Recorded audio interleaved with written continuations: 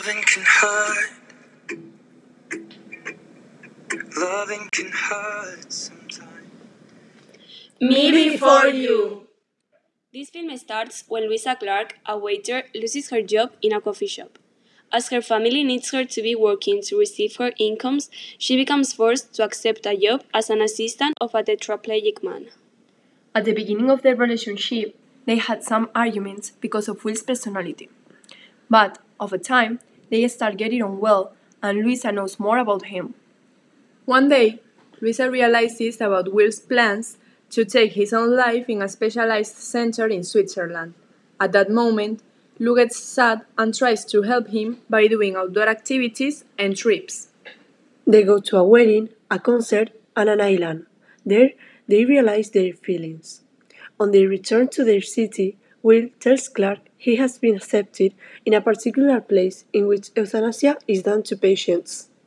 Also, he tells her he has decided he wants Lou to be with him, and Lou feels that during this time, her efforts have had no value.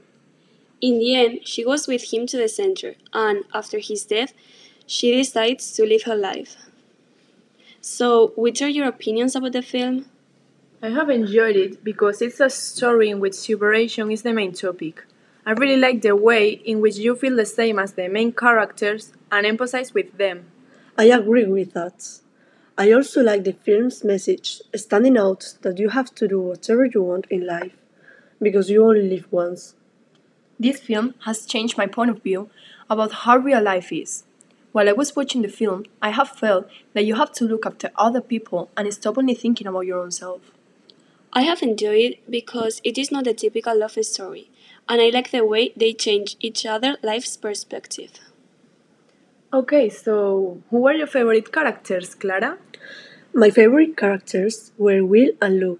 I like them because of the connection they show between them.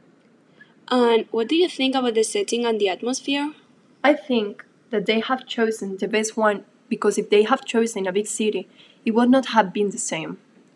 Also, it has to be with the film development as the town in which the film takes place has a special atmosphere.